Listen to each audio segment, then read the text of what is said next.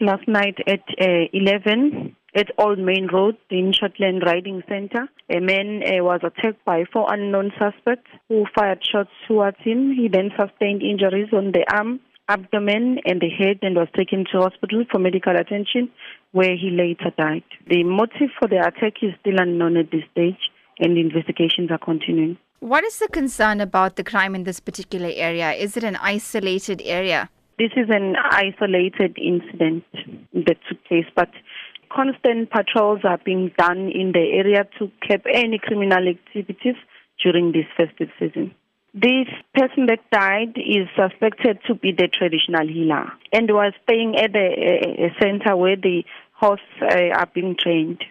We understand that 2 of the suspects were allegedly dressed in police uniforms. What is known about this? Yes, they are saying that 2 of the suspects posed as police officers. So they fired shots towards him and they was taken to hospital where he died. Posing as a police officer is obviously a serious crime in South Africa.